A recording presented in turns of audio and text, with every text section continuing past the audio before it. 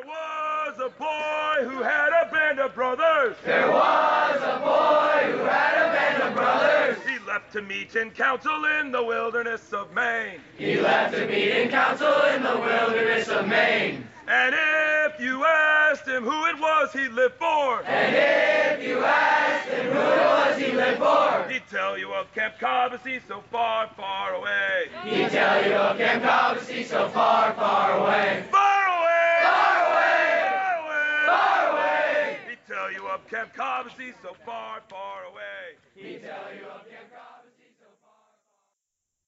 Good evening, Cobbossee families, and welcome to the final Cobbossee Evening Fireside podcast of 2018. We actually may do a few in the fall, but this is the final one from camp. The Braves and the Warriors are in their beds. The sun has gone down over the bunks, and it's time for you to find out what happened today. Each morning, before the boys shuffle off to morning flags, blue sheets are put on each wooden breakfast table. They are the color of a Maine summer sky, and each boy and each counselor pores over those blue sheets to see what will happen today. This is your blue sheet report about what did happen today, the last day of camp. Today was as perfect a day you can ask for in Maine. It was really, really beautiful and sunny. There was a steady breeze off the lake, 10 miles an hour maybe. So every single time you got a little hot, the breeze would come along and wash away all your worries. And it was packing day, which means everybody got up early, 7:30, 8 o'clock breakfast, quick cleanup, and then packing. We talked about this a little bit yesterday on the podcast, but packing day means a ritual where one counselor and one boy stand next to that boy's bags, and they take everything out of the cubby, put it in the bag, make sure all the wet stuff is dried out, all the dirty stuff is separated from the clean stuff. Want to make sure that when you all open the bags on the other end, that it's not a nightmare in there. Do our best to make sure that that happens. So much so that we have bag checkers go around and make sure that all the bags are packed properly. And then we have bag taggers that go around and tag all the bags. Is this bag going to California? If so, how is it getting there? All of that. There's a lot of focus on the bags. But in the meantime, what happens in the human element is that a counselor gets a boy ready to go home. If that isn't a counselor moment, I don't know what is. So they put the shorts in and they talk about soccer, and they put the swimsuit in, they talk about going bunk tubing, and they put the toiletries in there, not all of them obviously, and so on and so forth, and they talk about all the things that happened this summer. And our boys are good boys, and they are, I'm happy to say, connected to their emotions, and sometimes packing is a really sad thing for our boys. So they'll go in full of all vim and vinegar because they just were playing fly up or jackpot or whatever in the yard, come in with that glow kids have after they got sun on them, and then they get done with packing and they sort of amble back out into the sunshine a little sad. And that's one of the interesting things about packing day, is that it's both very beautiful and a little sad. There's a weird tension that happens every packing day. Boys cannot wait to see you. They can't wait to be home where things smell the same, can see their dog, even see their siblings. But and see you, of course, and they get in their bed and have the light hit the wall just like it always does as they grew up. They can't wait to get back there. That's their place. But this has also become their place. And these are memories they're going to have a hard time telling you about, which is actually one of the reasons why we started doing this podcast. And that tension, leaving one home for another home, leaving the little home for the big home, well, that's an interesting electricity that runs through packing day. What it looks like in the small moments of the day is that the boys stand a little closer to you. I must have gotten 50 spontaneous hugs today. Sometimes the handshakes that turn into hugs, sometimes just hugs. And the size of the boy, the age of the boy didn't matter. Sachem, CITs, 7-year-olds. There's a deep sense that these bodies will not be close to each other for much longer, and so you better grab them. Counselors putting their hands fondly on little boys' heads, tousling their hair, piggyback rides, shoulder rides, lots of those today. Everybody's getting ready to say goodbye. We had lunch and then rest hour, and man, the whole camp got packed in the morning. It's a new record. There's so many new things that happened this session, and one of them is that unbelievably, the biggest second session we've had ever, packed faster than any second session we've ever had, ever. Someone do the math on that. That's bigger math than I can do. Bunk photos. And then there's an afternoon of activities because we had some time. Volleyball, tennis, gaga, awesome ball, dodgeball. There was a spontaneous and extremely well-attended outdoor Lego doing session. Everybody did some Legos while listening to rock music. Looking so happy on the picnic tables just below the office. Went back to the bunks to get ready for the evening meal, which is banquet. Everybody's supposed to wear a collared shirt. I'd say we're probably 75% accurate on that one. We did not have 100% success rate. That's okay. And we handed out the year gifts. This is a pretty special moment. So when you're a third year, you get the first of the year gifts. If you come back 3 years, you get a beanie that says 3 on it, Cobbossee. And then 4 is a bag, and 5 is a really nice fleece. I'm a 5-year this year. I got a fleece. And on and on and on, up until you get to some pretty sweet garments. There's a really nice sweatshirt. There's a really cool vest. And there is a really cool rain jacket. Pair of pants, sweatpants. And then at 10 years, you get a brick. You get to have your name on the walkway forever. Ever and ever and ever. We've made it 117 years. Probably going to be another 117 at least. And that means that the 2 names that got set down in that path today, being Raheem Somerville and Daniel Rudden, well, those are going to be there forever. And that's something. See these boys, and they are both boys. Usually it's men, because it takes a long time to get to 10 years. Both these boys started early and stuck with it. They got their 10-year brick this year. And Raheem has been here since he was a little tiny guy, wandering around, playing basketball. He's always loved basketball. And Daniel Rudden, one of the nicest boys, a steadfast, kind boy who's always ready to let loose some self-deprecating humor, didn't take himself too seriously, but takes the team very seriously, looks out for others. Raheem, always funny, always the bunk looking to him to make them laugh. Both boys, both young men, so good for the group. I think I'm very proud to have them be 10-year brick holders because they are special young men. And then the banquet, we had steak and lobster and half chickens, literally 8-year-olds walking off with a half chicken and then eating it all. That happened tonight. Then also corn from down the road and really nice baked potatoes with a full baked potato bar, french fries, because you need french fries if you're having baked potatoes, of course, fried onion rings. It was a feast. Excellent salad bar. Outside under the beautiful skies, under the main blue skies, just starting to turn to twilight. And then we had our last Chipwich challenge of the year, and I'm sure everybody here knows what this is, but I'm just going to say it anyway.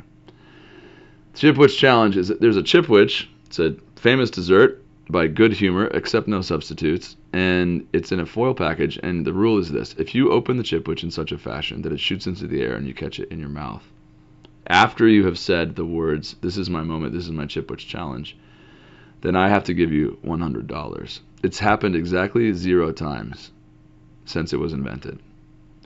Lando, a counselor from 3 years ago, got it in his mouth and it fell out, but he hadn't said the words anyways. No, he had said the words and then he got it in his mouth and fell out. A bunch of Sachem and seniors and inters, the older boys, have gotten it to hit them in the mouth, which is good because that's obviously where you have to catch it, but they weren't able to close the deal. And they save up their moment. You only get one in your whole life. You don't get to just do it year to year to year. You only get one moment in your whole Cobbossee life. So all the older boys save it up for 6, 7 years. And then they do it, and they get their one shot. They say, "This is my moment. This is my Chipwich challenge." And there were 3 or 4, and then a tall sachem by the name of Luke Boyer steps into the circle. He is a tall, handsome boy, really, really good to others. Says, "Josh, this is my moment. This is my Chipwich challenge." He flips it up in the air. The Chipwich rotates slowly. I don't know how he did that, but he did it. Usually it's spinning like mad. And then he catches it in his mouth. he caught the chipwitch for the first time ever. And in front of the campfire today, I gave Luc Boyer $100. That happened. You never know what monsters you will create by daring children to do things. I hope this is not like the 4-minute mile, or I'm going to have to start saving a little bit more aggressively. And then the campfire. Campfire, obviously, everyone jumps around on Warriors Field for a while, and then we go through underneath the Brotherhood sign. Everybody in the entire camp hits the sign. They go through. You see this in the pictures. Get there. Lots of jumping around, lots of great songs. Griff got up and talked about color war. Griff actually also said something really poignant tonight. He said that we were making jokes about his contract extensions. There's always a conversation about Griff's quote-unquote contract at the end of each summer. And he said that he has a 5-year-old grandson. Obviously, in 3 years, that grandson will be 8, which is Braves' age. Wouldn't it be something if Griff's grandson came to Camp Cobbossee, participated in a color war? How about that? At the end of the campfire, I sang a song I like to sing called This Old Hammer. It's about John Henry, my favorite American legend. And before I did, I talked a little bit about the continuity of boys through this place. This is the single oldest running boys camp in the nation. Maybe the world, I don't know. But certainly the nation. There's one camp older than us, and it was co-ed. So we're the oldest boys camp, period. Which means the boys have been looking at these trees and this water and those stars since 1902, founded by Romulo Mars, first-generation Cuban immigrant.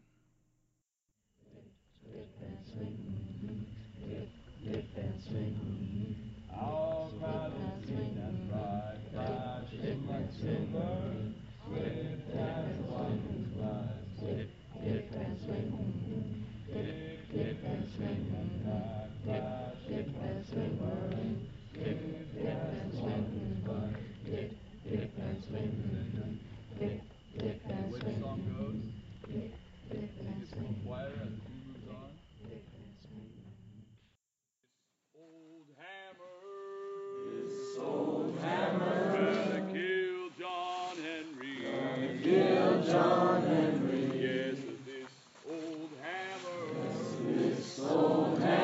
gonna kill John Henry, oh, this old hammer, kill John Henry, gonna kill John Henry, they won't kill me, no, they won't kill me.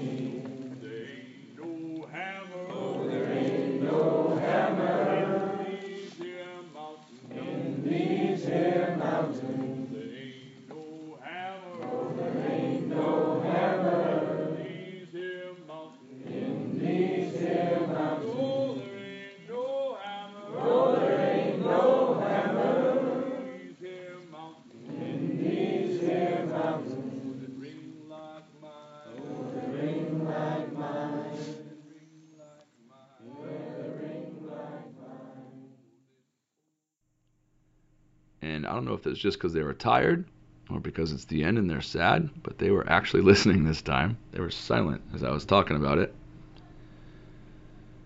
And I said when we get here in the spring, it's frogs we hear at night, like I said last night on the podcast. And in the other end, right now, it's crickets and cicadas, because the earth is turning and things are changing. The season is shifting. It's already dark an hour earlier than it normally is, or when it is when we get here. And yet, through all those changes, there have been boys at Camp Cobbossee, boys at one Camp Cobbossee Circle, Monmouth, Maine, 04259. I want to say something really quick about this Sachem group.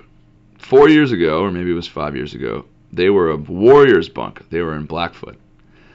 And they liked each other so much that they were almost uncounselorable. If anyone tried to apply too many rules to them, they would just burn themselves out. These guys went to bed when they wanted to go to bed, and they got up when they wanted to, and they had this pugnaciousness to them that I always sort of admired from afar while trying to control it. But that's kind of like trying to get lightning in a bottle. We called it the Blackfoot effect. They've had 100% retention in their bunk and then this other bunk that joined them, that also stayed. As soon as it joined, 100% also. And they've been this crew, this fierce crew, and not in an exclusive way, just in this really tightly knit, solid way. They are the example of a cohesive group. And of course, their edges softened as they became more mature, and I just like them so much. I just love their dynamic so much. And it's going to be sad to see him go. I'll just say it. I'm going to be sad to see him go. The Blackfoot effect. We hope we see it in other bunks, and we certainly saw it in them. They are quite a group.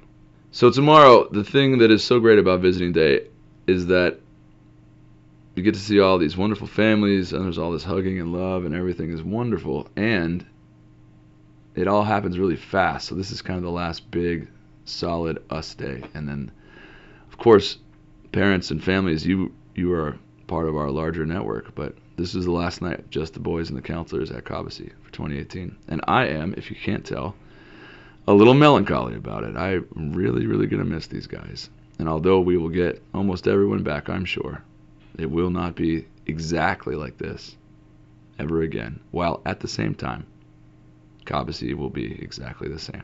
And that is your little informal podcast. Last one of the year at Camp Cobbossee for boys. Your boys will go to sleep tonight with good counselors watching over them. They will nod off, surrounded by their friends. Loons sounding on the lake. All is well in this place set apart.